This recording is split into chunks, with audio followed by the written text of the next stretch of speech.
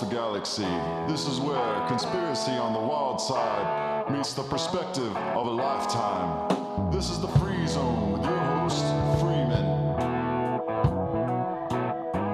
Hello, all you wonderful people, and welcome to the Free Zone here on freemantv.com, where we are always trying to free mankind. You know, this is the best kept secret in conspiracy. So much of the data that comes out of freemantv.com ends up in the common realms, and I hear people talking all the talk, and it's absolutely awesome to see this knowledge shared. So thank you all for sharing all the information that we're sharing with the world so that we can start to understand who the enemy really is. And tonight we're going to get deep into that with Johnny Cirucci, and we're going to unmask the Illuminati. This is going to be everything you need to know about the New World Order and how we will beat it. Johnny Cirucci is a career military man whose deployment to Iraq changed his perspective. When he returned home, he began to see that America's greatest enemies were within her own most critical institutions. When he started his relentless search, he started to unmask those that were the true enemy, the enemies within and without, and lay the conspiracy out in a tome known as Illuminati Unmasked. So please welcome to the show, Johnny Cirucci. Freeman, I'm absolutely thrilled to be a guest. I'm a big fan of the program. And also thanks to Jamie for bringing us together. Yeah, absolutely. She's a wonderful girl. We did have a fantastic time at Free Your Mind, and we discussed a lot of mind control. Kathy O'Brien, of course, was one of the speakers at the Free Your Mind 2, and we became very close friends. And I hope you and I will get deep into this mind control. But I think we need to go back further because, you know, it seems to be that there's no one out there feeling threatened by the fact that we have a Jesuit Pope. I don't think they understand the significance of having a Jesuit Pope. And so I thought we should look into Pope Francis, this seeming man of the people that takes the bus to work, and understand why did Pope Benedict, or Ratzinger, our Bavarian Nazi youth pope, why did he quit? So I know you're the man, Johnny, to give us some understanding into the Society of Jesus, and I want you to take this from wherever you need to begin so that we can understand why a pope would suddenly just quit and then remain within the Vatican walls so that he could not face any further charges. Well, Freeman, I think he was given a deal he couldn't refuse. Although Benedict was absolutely a product of Jesuit education and worked quite well with the Jesuit Black Pope, he was not their man per se. He was not an actual Jesuit. It's fascinating because the Jesuits take this blood-curdling oath of pure loyalty to the Pope, and it's as vicious as it is, they deep down have no problem with breaking that oath to the Pope, which is why people should be so astounded that we have a Jesuit as the white Pope. It's fascinating because, of course, Benedict stepped down. He resigned. First time in 600 years that has happened. And it's interesting to note that the superior general of the Society of Jesus, the Company of Loyola, also stepped down within the past, I believe it was past 2 years. Peter Hans Kolvenbach stepped down and Adolfo Nicholas took his place. We actually have 2 black popes and 2 white popes, and 3 of them are Jesuits. And the black pope is the superior general. He's called the black pope because he wears the humble black garb of a lowly Catholic priest, but the reality is he's the most powerful man in the world. Well, let's step back then. Let's have a look at this Society of Jesus, because certainly that sounds like a fine, nice order that's trying to maintain a good Christian dogma throughout the world. This Society of Jesus, this Jesuit order, which has such a bloody and frightening oath, which you include in your book, Illuminati Unmasked, people I know for a fact that no one listening really has any clue as to who the Society of Jesus is. And that's for good reason, Freeman. They are the most powerful organization in the world, and being so, they do a lot of hiding. And I want to first give you props. You're one of the bravest guys I know. You're also courageous in how you have no problem with partnering with devout Christians such as myself, L.A. Marzulli, Rob Skiba. And so I'll let your audience know that, of course, that is my bias. Everybody has a bias. Everyone has a worldview. And I'm a born-again Christian. You know, my faith in Jesus Christ is my worldview, but I'm very conscious of that, conscientious of it. And I do believe that Christians who have taken the red pill are very, very well qualified to bring you truth, because the foundational tenet of Christianity is discipline, self-discipline, self-control. And interestingly enough, the Society of Jesus taps very much into that. But for me, as a born-again Christian, I look myself in the mirror, and my greatest goal is to just bring pure truth as I understand it. I do have a bias, but to the best of my ability, to not allow my own prejudices and my own personal gain interfere. And that's how the Society of Jesus taps into that selflessness, but in a very perverse way. So we'll go back in time. What are they? How do they come about? As a Christian, to us Christians, the most powerful event in the world was Christ dying on the cross, being resurrected from the dead, saving us from our sins, and breaking down the walls between us and paradise. So on the cross, he said, "It is finished," and the Gospel of Matthew records that the massive veil, the 60-foot curtain that separated the Holy of Holies from the inner courtyard, ripped from top to bottom. And that signified the death of all organized religion. And although we Christians believe that Orthodox Judaism back in Christ's day was God-breathed through Moses, it is no longer necessary to have a go-between, a priest or propitiation for our sins in the death of animals. And the New Testament says it wasn't good enough to get the job done anyway. It was just a shadow of Christ. So Christ died on the cross and freed us from organized religion, and 300 years later, an organized religion was started on the cross. Now, there's a lot of confusion in regards to the role Constantine played. Constantine was, at worst, a savvy politician. He instituted reforms after the Battle of Milvian Bridge, where he supposedly had a vision of Christ and the cross. And the vision told him to place the cross on himself, on his soldiers, on the shields of his soldiers, and that he would win the battle, which he did. And within 5-10 years, he was in total control of the Roman Empire. So Constantine then instituted some shocking reforms. He stopped child sacrifice. He stopped persecution of Christians, mitigated and almost completely obliterated slavery within the empire. The reforms themselves are absolutely astounding. I believe he instituted the Council of Nicaea, so that's seen as a possibly a satanic move towards ecumenicalism, the bringing together of all faith. But there's still some question here. It wasn't until Theodosius, Emperor Theodosius, that the Christian faith was made the faith of the Roman Empire. And at that point, it became a syncretistic mix of the Roman paganism that can trace its roots back through Greece, Egypt, all the way back to Chaldea and Babylon. So a lot of Christians, fundamentalist Christians, Protestant Christians, do believe that Roman Catholicism has a strong syncretistic mix of Babylonian paganism in it. And that's a different debate for another time. What's more important is that we focus on the leadership within the Catholic Church, and I think many, even Catholics, will agree there's some problems there. So we have the Catholic religion, and it had become oppressive. You know, when a lot of people talk about the abuse of Christians and how Christians have done evil things throughout history, what they really mean is Catholics.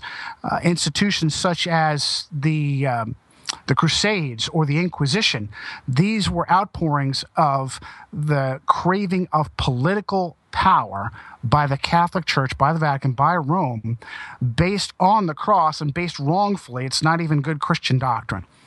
So with these abuses throughout history, there were many good men, Tyndale and so forth, that tried to pull away from these doctrines, but unsuccessfully. It wasn't until Martin Luther nailed his 95 Theses on the doors of All Saints Cathedral in Wittenberg. It was basically the shot heard round the world that all these terrible ideas of indulgences, using the confessional. Nowhere in the New Testament, in the Bible, period, is there an idea that you have to confess your sins to a go-between, a priest.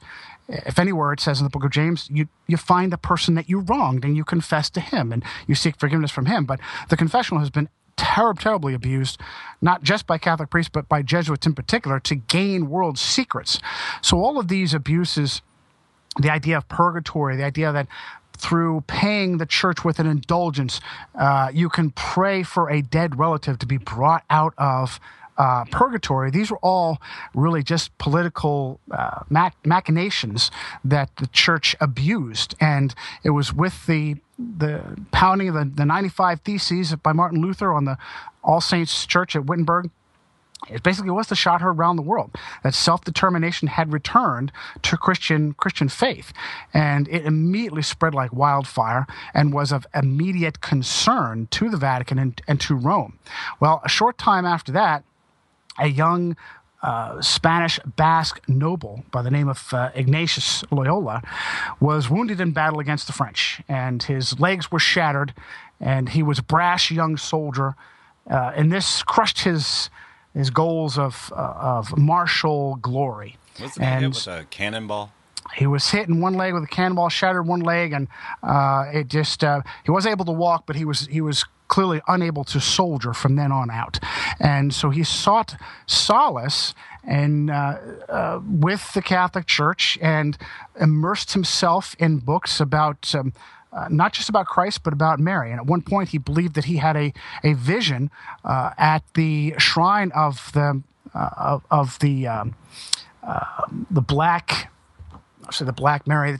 It was a special Marian shrine that he had a vision, very similar to Muhammad, by the way, and put himself in a cave in his convalescence and flagellated himself, beat himself, created this course of meditations to really, really focus. If he couldn't be a good soldier, then he was going to be a good soldier for Christ. And originally this was to be a good soldier for Mary. What came of this is this goal and this dream to crush the Protestant Reformation, and in the process to gain back Jerusalem for the Pope. So this was Martin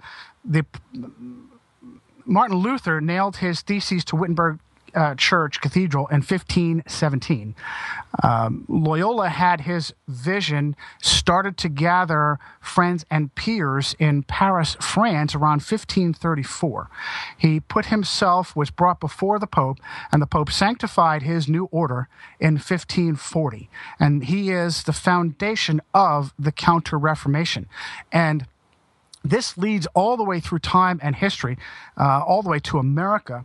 And the Counter-Reformation, I like to call it the acorn of self-determination. The Protestant Reformation, the idea that you are responsible for your own soul. Organized religion is the problem. You study the scriptures. The first thing Martin Luther did was he took the Bible that was forbidden to the commoners in the Latin Vulgate, and he translated it into the common German tongue and started to give it out to the average peasants and said, you are responsible for your own soul. You look up what you think you should be doing best and listen to the voice of the Holy Spirit in your head. And don't listen to human beings. There is no vicar of Christ on earth. It's between you and the Lord Jesus Christ. So this was the death knell of organized religion, of the papal power, and extremely dangerous. And this train of thought is what fed the great minds, Montesquieu, Blackstone, Hobbes, that later would train our founding generation. Now, yes, there were Gnostics and Masons and a lot of Enlightenment, different influences on the founding generation, but still the bottom line was self-determination. And from the Magna Carta to the United States, first the Confederation, the United States Constitution, it was the oak tree that the Protestant Reformation had become, the self-determination. Nowhere in the world, previous to that, it had all been feudalism. You have a basic mass of the peasantry, the peons, the campesinos, the poor farmers, and above them, you had the class of the soldiers and the law enforcement, the Praetorian class that insulated the aristocratic class, and then the super elite at the very, very top, basically the 1%. And so the peons, the campesinos, they were just fodder. They made the food for the aristocrats and the elites, and that's all they were good for, and they were kept in their place by the Praetorian class. That was feudalism, and nowhere in the world did you ever have a break from that until the Great Experiment in the United States. The idea that the common man could own property and defend it with a firearm was truly, truly revolutionary. Never had it been done before. And from its very beginning, the Counter-Reformation and the Vatican tried to insinuate itself in the Great Experiment, and it has done a great job. And to this very day now, they have almost total and complete control of the United States of America. Without a doubt, that Catholic Church has come in, slipped its way in all slithery and slimy without anyone recognizing its deep roots into the ultimate of mind control. Now, we had Pope Benedict and a ton of pedophilic scandals coming out of the priestcraft in the Catholic Church. We have Pope Benedict hiding inside the Vatican walls, having, as you say, done something not done in 600 years and turned on this order, or turned on being Pope. And now we have the Black Pope, or a second Black Pope, a Jesuit Pope in charge. So let's talk a little bit about Pope Francis and how this relates to the Society of Jesus and mind control, and what you think is going on. Do you have any ideas, some extrapolations? Absolutely. Okay. Yeah, truly disturbing. Jorge Mario Bergoglio was a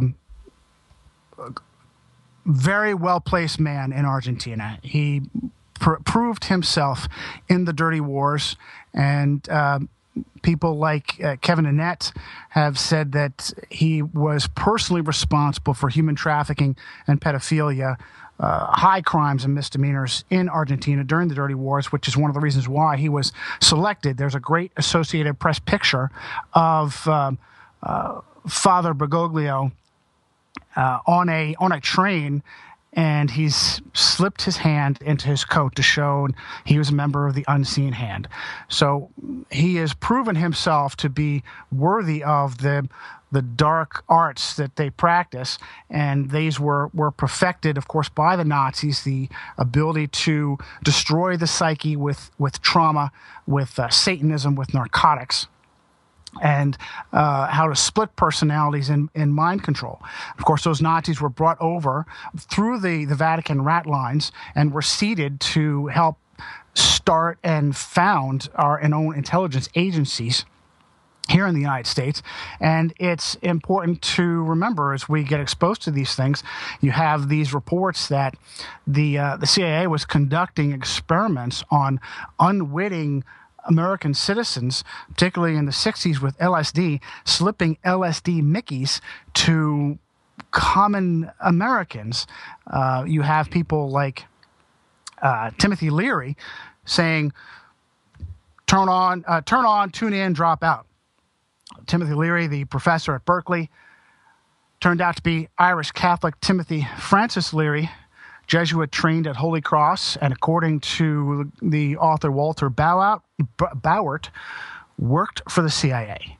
So you have a shocking agenda of our own intelligence agency preying on Americans to perfect mind control.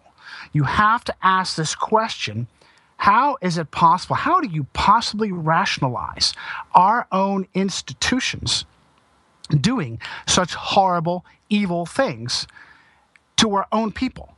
And the answer to that is that none of our institutions answer to the American people or answer to their oath to the United States Constitution. They answer to Rome. The CIA was created by Knight of Malta William Donovan, and he was the head of the OSS. And before the end of World War II, William Donovan was given the Order of St. Sylvester by Hitler's Pope himself, Pius XII, to show you exactly who it was that William Donovan bowed to. There is a fantastic book called Target Patent by Robert Wilcox. I mentioned it in every interview because it shows in sickening detail how William Donovan, with all the help and the knowledge of his entire chain of command, from Eisenhower all the way up to the very top in the Pentagon, the White House, had chosen that they took select men. Of course, all modern war is just a big game, Freeman. It's for the purpose of making big money for the Luciferian elite and to punish the enemies of Rome. And that's exactly what World War II was. It was a big game. They had to make sure that it lasted as long as possible. And so you have men like Eisenhower holding Patton back, George S. Patton, our greatest field general, multiple times. He's not even allowed to be involved in the meat grinder of D-Day. And so when he's finally placed in Europe, he's held back several times so that more bumbling generals could make a botch of it. And at the end of the war, he was far too nationalistic. He was far too good a battle leader, a field commander, and far too much a good patriotic American. He had to be murdered. And that's exactly what happened. William Donovan, the founder of the Americans, our intelligence agency, picked an assassin by the name of Douglas Bozada, used a pneumatic air gun and shot debris into Patton and snapped his neck. He was removed to a hospital where he shockingly started to recover.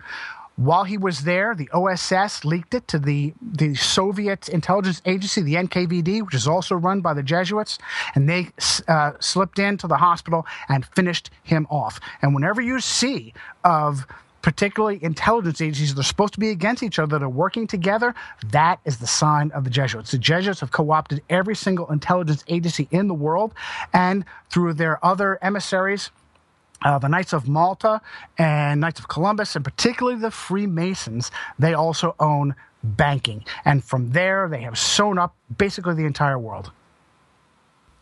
Wow. I had no idea how thick the web really was. You bet. And as a matter of fact, I'm doing research right now to find out at what point they took over the Masons. And it really appears to be from the very beginning. Masons sprouted up as their own esoteric secret group, but from immediately 1600s on, there was insinuation of the Freemasons. It started after the Catholics were evicted from England in 1688. The House of Stuart, when James II was overthrown, he was evicted and banished, and he went to the Jesuit College of Claremont. And there he worked with Jesuits to tap in to the secret societies at the time that was Freemasonry, and in order to, by subversion, win back England for the papacy, and immediately insinuated themselves into the Freemasons. There are other citations that are just shocking that show that Freemasonry, at one point, they may have been their own organization, and I have no compassion for the Freemasons. Look, anytime you have a secret society, the purpose for a secret society is to do things that, if was made publicly known, the people would revolt, would be outraged. But unfortunately for them, it appears that they have been co-opted throughout history, and now the Jesuits run the Freemasons as well. There's a great quote that I have from Helena Blavatsky. It's wonderful to see how Luciferians went after each other, pecked at each other. A lot of times you get some great truth when one Luciferian fights another. Now, I just want to say to those listening that he's not using the term Luciferian lightly. This is their own terminology. They consider themselves Luciferians. When you get to Theosophy and Blavatsky, you're looking at Luciferianism open Luciferianism. This is not even hidden. You can go pick up a book and read her own words. So just so that you know that that's not just being tossed out there, that is the correct term that you would use. You bet. And they consider themselves not following Satan as we know him, as the embodiment of evil, but basically the giver of light. Prometheus, the guy that brought us knowledge and tried to help us and was punished by the gods. That is not comport with the Christian worldview. As Paul says in the New Testament, that knowledge makes arrogant, but love edifies. But that's the key to Gnosticism, is that secret knowledge will bring you power. So it's fascinating to see. Okay, sorry, I didn't mean to interrupt, though. I want to hear what Blavatsky had to quote in this little turmoil they have between the Luciferians. Sure. In fact, I would like to back up to, let's see, where do I have that Vice news? There has been some interesting stuff coming out of Vice. Yes. Okay, I got the other one there. Vice, yeah. So Vice reported on, and I wanted to bring that up first. Let's see, back up here.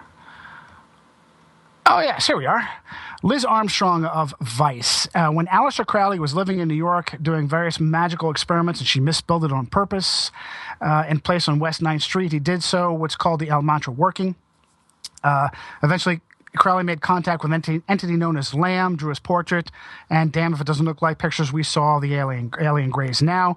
Lamb, incidentally, is a mantra linked to the root chakra, which is associated with survival. This is around 1917, and there are possible accounts of extraterrestrial visitations of other parts of the world that was unknown at that time. Crowley introduced Lamb for the first time in his commentary on The Voice of the Silence by Theosophy founder Helena Blavatsky. So basically, what does she say? Found or not, he basically tears the classic to shreds without ever really explaining why he started off with this portrait of Lamb. So Crowley was not a fan of Blavatsky, and it's interesting because she says things like this. She quotes a man by the name of Charles Sothran. He says Sothran was a corresponding secretary of the New York Liberal Club, and this is in her work Isis Unveiled. The New York Liberal Club received by us on the day that Mr. Sothran is known as the writer and lecturer on antiquarian, mystical, and other subjects. In Masonry, he has taken so many of the degrees as to be a competent authority in regards to the craft. And she quotes Sothran as saying, "It is curious to note, too, the most of the bodies which work these, the craft, such as the ancient and accepted Scottish Rite, the Rite of Avignon, the Order of the Temple, Fessler's Rite, the Grand Council of the Emperors of the East and West, the Sovereign Prince Masons, etc., are nearly all the offspring of the sons of Ignatius Loyola. Baron Hunt, Chevalier, Ramsay, Tushte, Zindorf, and numerous others have founded these grades, and these rites worked under the instructions of the General of the Jesuits." Well, this would really explain the formation of the Grand Lodge in London at 1717, when they suddenly got a dominant body. And as you were saying with the Jesuits, they like to combine, unify their forces and control. And this would really explain the Scottish Rite and the formation of these Grand Lodges. It's interesting to note that the Scottish Rite has a very, very powerful section here in the United States. They call the Scottish Rite of the Southern Jurisdiction, which is abbreviated SJ. Well, that abbreviation is also seen in the Society of Jesus. Right. You'll see a lot of Jesuit priests have at the end of their name SJ. And I just think that that's a little key to let us know that at this point, the Masons answer to the Jesuits. Another great connection is Skull and Bones. Skull and Bones in Yale, you think, okay, secret society, very secular, Yale University. But William F. Buckley was a foundational member, devout Catholic, answered directly to Rome. And Skull and Bones secretly answers to the Vatican. A great example of this is John Forbes Carey, Catholic John Forbes Carey. And, we get into Barack Obama and who Barack Obama really is, and he's just a puppet. Apparently, he can't appear before a group of sixth graders without having to read off a teleprompter. So, therefore, the next question would be, well, who's writing what goes on his teleprompter? And I came across an article in the Boston Globe of one of Barack Obama's speechwriters by the name of Jon Favreau. Not to be confused with the Hollywood Jon Favreau, who gave us the great Iron Man movies, a different young Jon Favreau who was taught directly by the Jesuits and worked for Catholic John Kerry. Under John Kerry's tutelage, he was an aide, and after he was at the right time, I guess, he was given from John Kerry directly to Barack Obama to help write his speeches. And the Boston Globe piece on Jon Favreau is fascinating. It says that Favreau requires that the people that he worked for obey the ideals of the Jesuits who taught him. So when we talk about a Jesuit education and the Jesuit universities, you have the direct Jesuit universities, then you have the Catholic universities, and beyond there, you have the Jesuits that work in secular universities. Their hand is felt all over the world. And so when you see a Jesuit education, there are a lot of different ways, Freeman, you look at a key person, and all you have to do anywhere, particularly in the United States right now, you look at who they are. First, you check their religion. Then you check their education. Then you check their orbit. And I will guarantee you at one point or another, if they're in a critical position in the United States, they're either Catholic or Jesuit trained. Well, I thought people would get a clue when they were jesting about Kerry and Bush both being skull and bones and both running for the presidency. They were making a mockery of this fact on the news in the mainstream, and yet the public didn't question. We had the head of the CIA become the president, and the public didn't question. These type of things just blow my mind, and the lack of attention people put to this. I have people say to me, well, CIA, it's a government organization. What wrong could they be doing? And we see these mainstream medias laughing at the fact that these guys won't give us their secrets from the skull and bones. And now we find through your work, John, that we are seeing Jesuit order creeping in, and no one knows this. Freeman, I don't trust anybody in the right side of American politics. To me, the most dangerous institutions in the United States are our own intelligence agencies at the top, and on the side, you have our so-called Federal Reserve, our central bank. The most poisonous institutions, CIA, FBI, NSA, and the Federal Reserve, and not a single so-called conservative or right-minded, right-leaning voice will ever mention them. We're all supposed to be terrified of Al-Qaeda and of ISIS, and yet Western intelligence fabricated both Al-Qaeda and ISIS. We see that ISIS is a scourge throughout the Middle East, and it's interesting that the victims of ISIS are very often the targets of the Catholic Church. Poor Coptic Christians around the world, around through the Middle East, are very often the ones who are raped, mutilated, beheaded.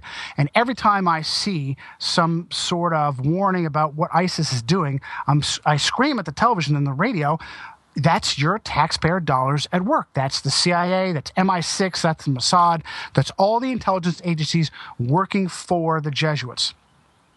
Great example here. I don't want to cut you off, but if along the same idea of you pick someone who's important and you beat around their tree. Our new defense secretary is Ashton Carter, right? He's the man that Barack Obama has selected. Everybody likes to say, well, Barack Obama's hard left. He's influenced as a communist. He's influenced as a Muslim. Why is he picking these people? Ashton Carter replaced Chuck Hagel. Ashton Carter received some of his education at St. John's, Oxford, the Counter-Reformation College. Chuck Hagel was Episcopalian, which some people joke is Catholic light, but Chuck Hagel actually taught at Georgetown. Georgetown is the Jesuit center. It's from the epicenter from which the Jesuit order controls the American government in Washington, D.C. Hagel took over for Leon Panetta. Leon Panetta was Nobody since the 90s, since the Clinton administration. He was chairman of the Office of Management and Budget. He was Clinton's chief of staff, and then he kind of fell into obscurity. So how did he become a no-name California congressman to rise to such prominence in the Clinton administration, to be resurrected to become the Secretary of Defense and the director of the CIA? Well, he was Jesuit educated at Santa Clara. The same reason that a nobody by the name of Janet Napolitano could rise to become governor of Arizona and then to head Department of Homeland Security. First, the mere idea that we call American institution Homeland Security, like this is Nazi Germany or Soviet Russia, is in and of itself a red flag. Napolitano, just like Panetta, was Jesuit educated at Santa Clara, and that proves that that's who was pulling her strings. So all you got to do is look at these critical people. This is the nuts and bolts, Freeman. We can get into the ideas of these malignant interdimensional agencies trying to harm us, trying to get into us. But these are the mechanisms, the real hard mechanisms that they use. And that's why no one will talk about, not Sarah Palin, not Alan West, not Rand Paul. No one will talk about what's really, really harming America. And that's because they're all co-opted. You know, Rand Paul may be trying to play the game at some point or another, but he's still playing the game. Yeah, and still meeting up at the Wailing Wall. You bet. Well, and you know what? I'm glad you brought that up, because the Jesuits love to hide behind the Jews. There are plenty of Freemason malignant-minded Jews who are happy to be used by the Jesuits, but the Jesuits hide behind the Star of David and they wield the scimitar of Muhammad. It goes all the way back to, oh goodness, from the very beginning, the Illuminati, okay? So you hear people say globalist, you hear people say Illuminati. What does that mean? It means nothing. It means absolutely nothing. People don't have a concept. It's just a boogeyman term that people use. Who are the Illuminati? Where did the Illuminati start? The Illuminati were founded by a Jew by the name of Adam Weishaupt. But what people don't know is that Adam Weishaupt converted to Catholicism. He was educated by the Jesuits starting at 7 years old. He spent his entire life under Jesuit tutelage, and he eventually taught canon law at Jesuit Ingolstadt University in Bavaria. And you don't teach canon law. Canon law is basically the precepts, the legal precepts by which the political body of the Catholic Church rules itself. There are people that believe, and I do myself, I heard Joseph Doc Marquis mention this once. He doesn't talk about it a lot, that Weishaupt was actually an ordained Jesuit priest. And I believe that. There's not a lot of good sources on that, but I believe that because you don't teach canon law unless you are an expert. And Weishaupt spent his entire life under Jesuit tutelage, and therefore anyone that says the word Illuminati and doesn't bring that in is either woefully ignorant or what we call a coadjutor, or the unwashed would call a coadjutor for the Jesuits, for the Vatican, for Rome. They love to hide behind the Jews. We all know household names. George Soros, Nazi collaborator who helped the Nazis who were controlled by the Jesuits. A Jesuit by the name of Bernard Stammfel wrote Mein Kampf for Hitler because Hitler was an invalid, couldn't write himself. A Jesuit, you can look this up online, Bernard Stammfel wrote Mein Kampf. They directed both sides. Joseph Stalin was brought up by Jesuits at the supposed Orthodox seminary at Tiflis that was run by the Jesuits. Emil Cohen, his biographer, will tell you that. In fact, Stalin may himself also have been an ordained Jesuit priest. It was a purposeful vice created by the Vatican to crush the enemies of Rome in the Counter-Reformation. And they love to take Jews and prop them up in the process and hide behind them as a smokescreen. We all know the name of Rothschild.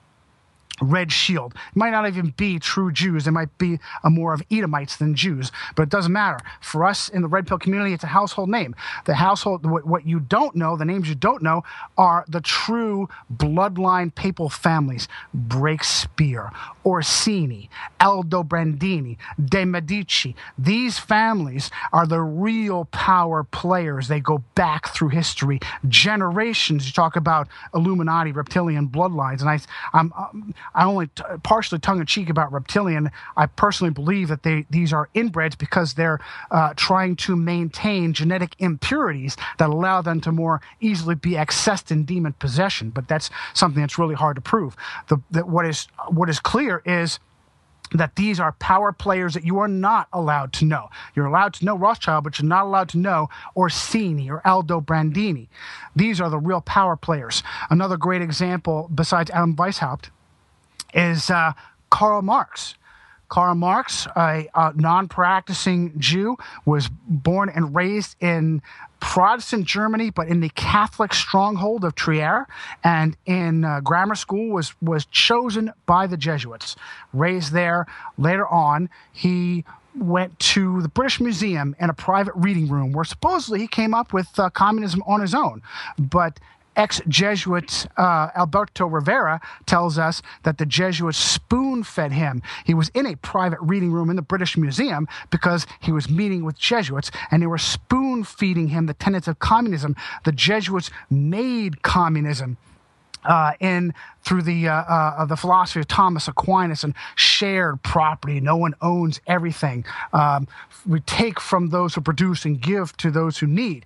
This is a predominantly Catholic and Jesuit philosophy. They perfected it in the reducciones in South America, their slave camps in the late 1700s, and it was brought about through into the 1800s and fed to Karl Marx. He was propped up as the Jew that handed it to their other puppets, other Jewish puppets like Trotsky, and then men to really crush the enemies of the Pope in Russia. That Alexander II had thrown the Jesuits out in 1820 and forever had placed Russia as a target for the Jesuits, for the Vatican, and they came back in spades with communism and crushed their enemies. 40 million Christian Slavs were crushed by that Georgian animal, Stalin. And it's interesting to note that whenever the Vatican picks these puppets to really harm their own populace, they never belong to their own populace. Napoleon was one of their own from Corsica. He wasn't French, he was from Corsica.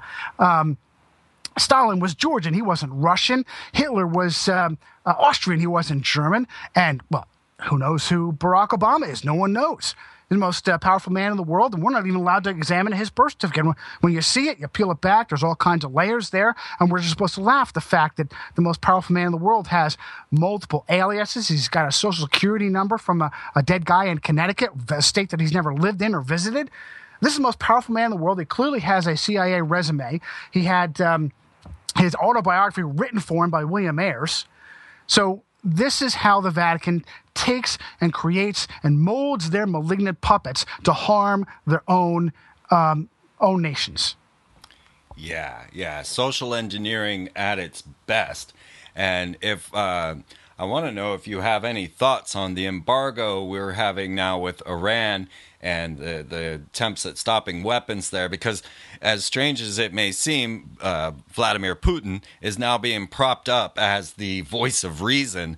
And I firmly believe that with our interference in Iran, which of course was Babylon, Sumer, we are going to ignite a holy war here with Russia through this warfare coming up. Do you have any ideas? It's all manufactured, Freeman. It's all manipulated. The only thing that I don't know at this point, because I don't have insider information, is how much Russia is co-opted. I think that Russia, Father Malachi Martin, brilliant source on the Vatican, on the Jesuits, told John McManus of New American Magazine that everything in regards to the Soviet Union, the fall of the Soviet Union, the fact that the traitor Gorbachev would be used to take down the Soviet Union and destroy that system there was organized and ordained by the Pope, by the Vatican. And after it happened, of course, Gorbachev ran to the Presidio. Put that aside. We need to talk about Presidio right after this, and Michael Aquino. And after that occurred, Russia was a mess, and so the former satellites were breaking off, becoming their own nations. This was in 1991. The Soviet Union fell, and so United States was propped up, pushed forward, and told the good Russian people that, hey, all this Cold War stuff, NATO, we're done. We're going to back off. We're not going to dissolve NATO, but we're not going to further encroach on you. And the very first thing they did was encroach. And between the expansion of NATO and the expansion of the EU, Russia is completely 100% surrounded. One of the architects of this is Polish Catholic Zbigniew Brzezinski, Jimmy Carter's Jesuit handler and national security advisor. Brzezinski came up with, oddly, both Al-Qaeda and the strategy of containment. He was personal friends with John Paul II. And so immediately, former Eastern Bloc nations, Poland's one of the first to join NATO, to the point now where the Baltic nations, Lithuania, Latvia, Estonia, they're all part of NATO, right up to the Russian border. We have American forces being led by traitors in this country, driving up and down the border of Russia through the Baltics in their dragon march or dragon parade there, rattling sabers, trying to unhinge the poor Russian people, ramping up a new Cold War, completely fabricated. Yanukovych in Ukraine, he was the duly elected.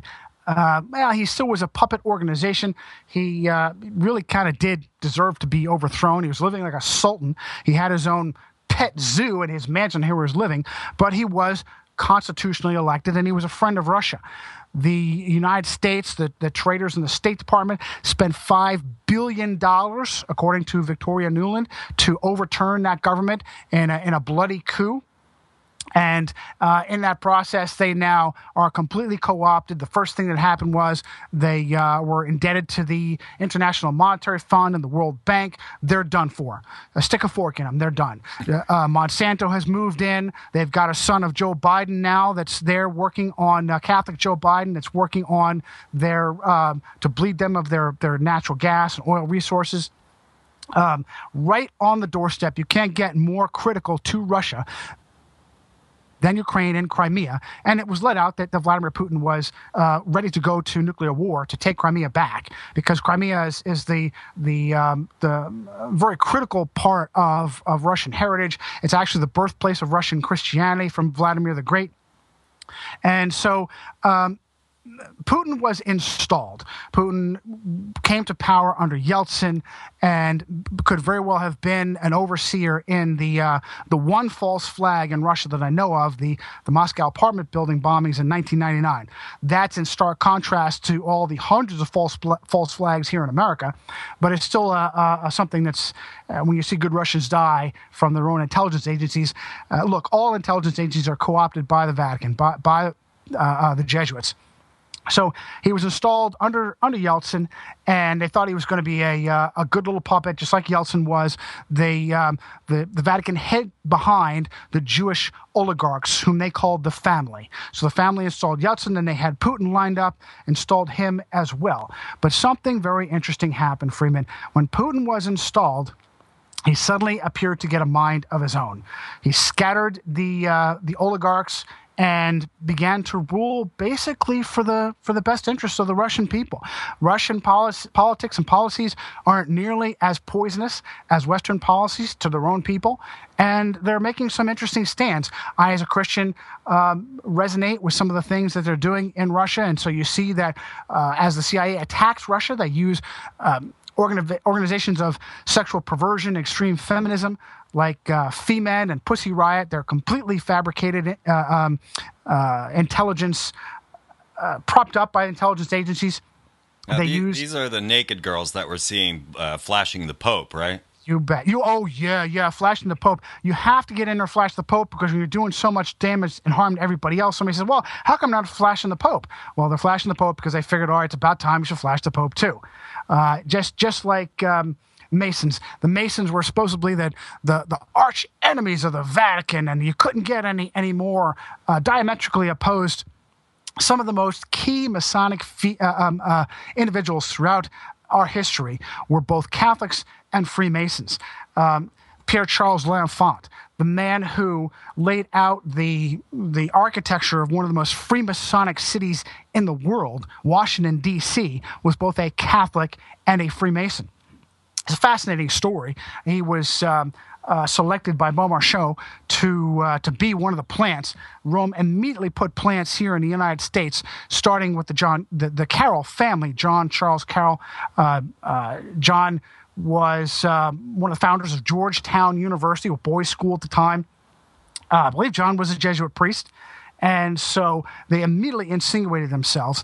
And L'Enfant was a member of Holland Lodge number 8, and that's a historical referenced fact. So he was a Catholic Freemason.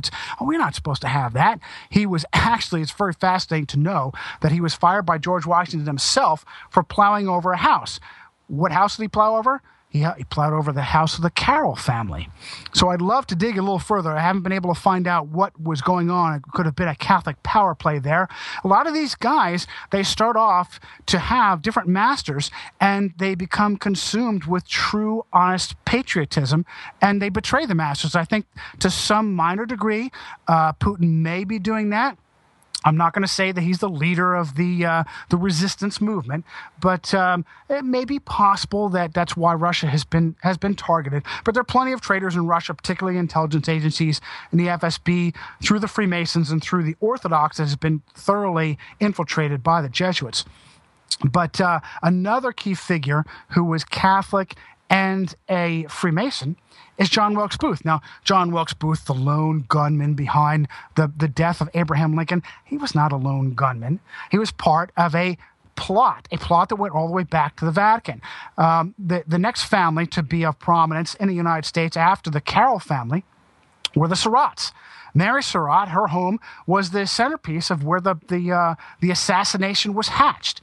Her son John was studying to be a priest. It was John and Wilkes Booth that worked together. John Surratt and John Wilkes Booth worked together in the plot to murder Abraham Lincoln, and they were acting on behalf of the Jesuits. They're the best in the world at assassination.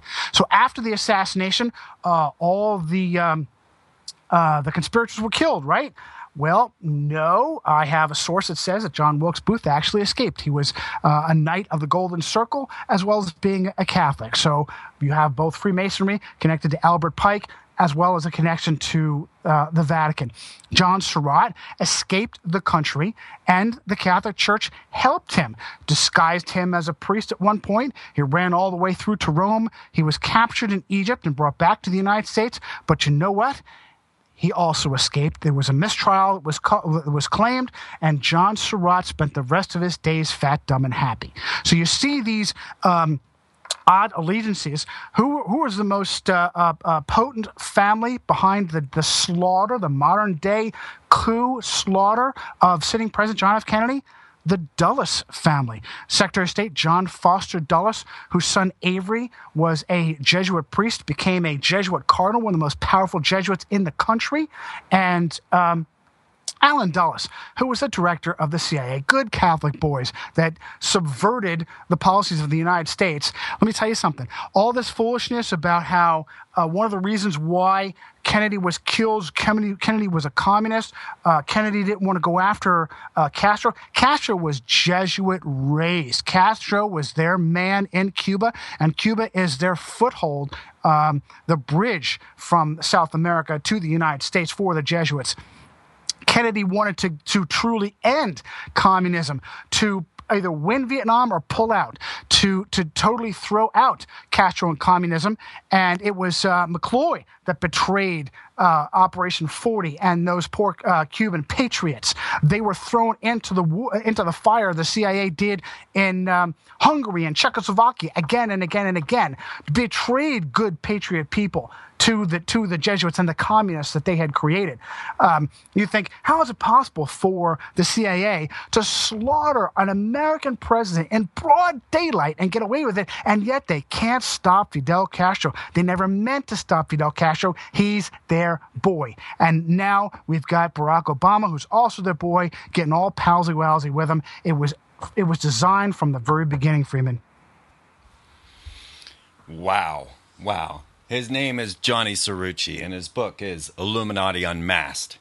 And we had mentioned a few of the other Christian speakers that we've had on the Free Zone. Rob Skiba. Haven't yet had Douglas Hamp on, and Doc Marquis. And I just wanted to mention that we will all be at the Back to the Future conference this end of July. I believe it's July 30th. I'll have to check it out. The website is BTT FC, back to the future con.com, BTTFC.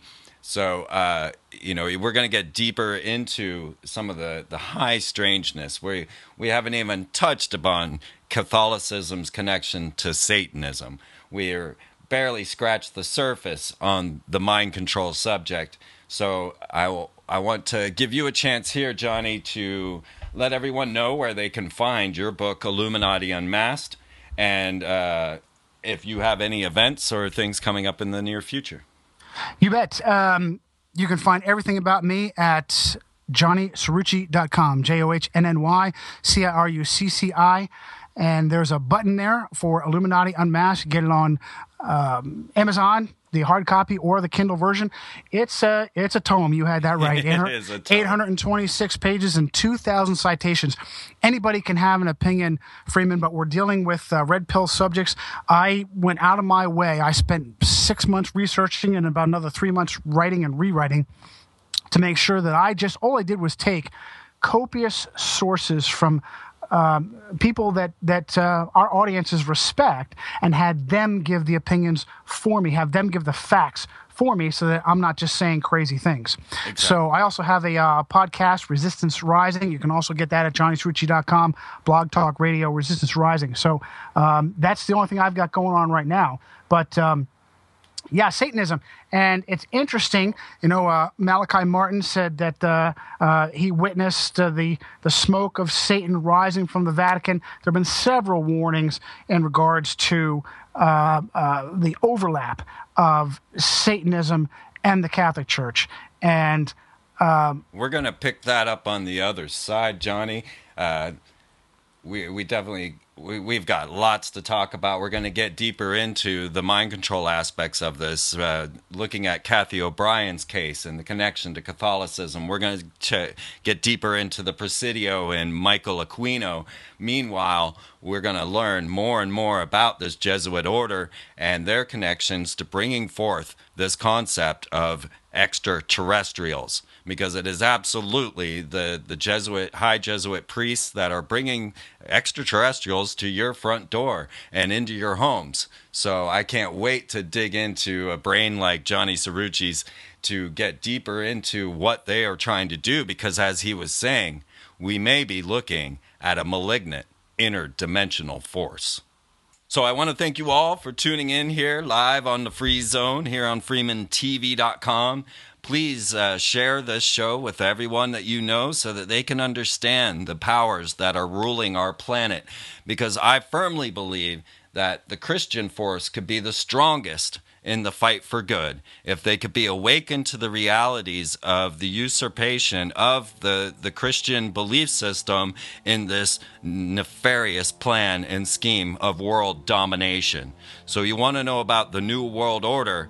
Well, you're learning about the New World Order now and where it comes from, how it grows, how it spreads, and where it's going to go. So stay tuned. We're going to have to get Johnny back on the show again because there's so much more to talk about. And members, please join us now over in the members section as we get much stranger into the weird stuff here. And thank you all for tuning in. We will see you next week.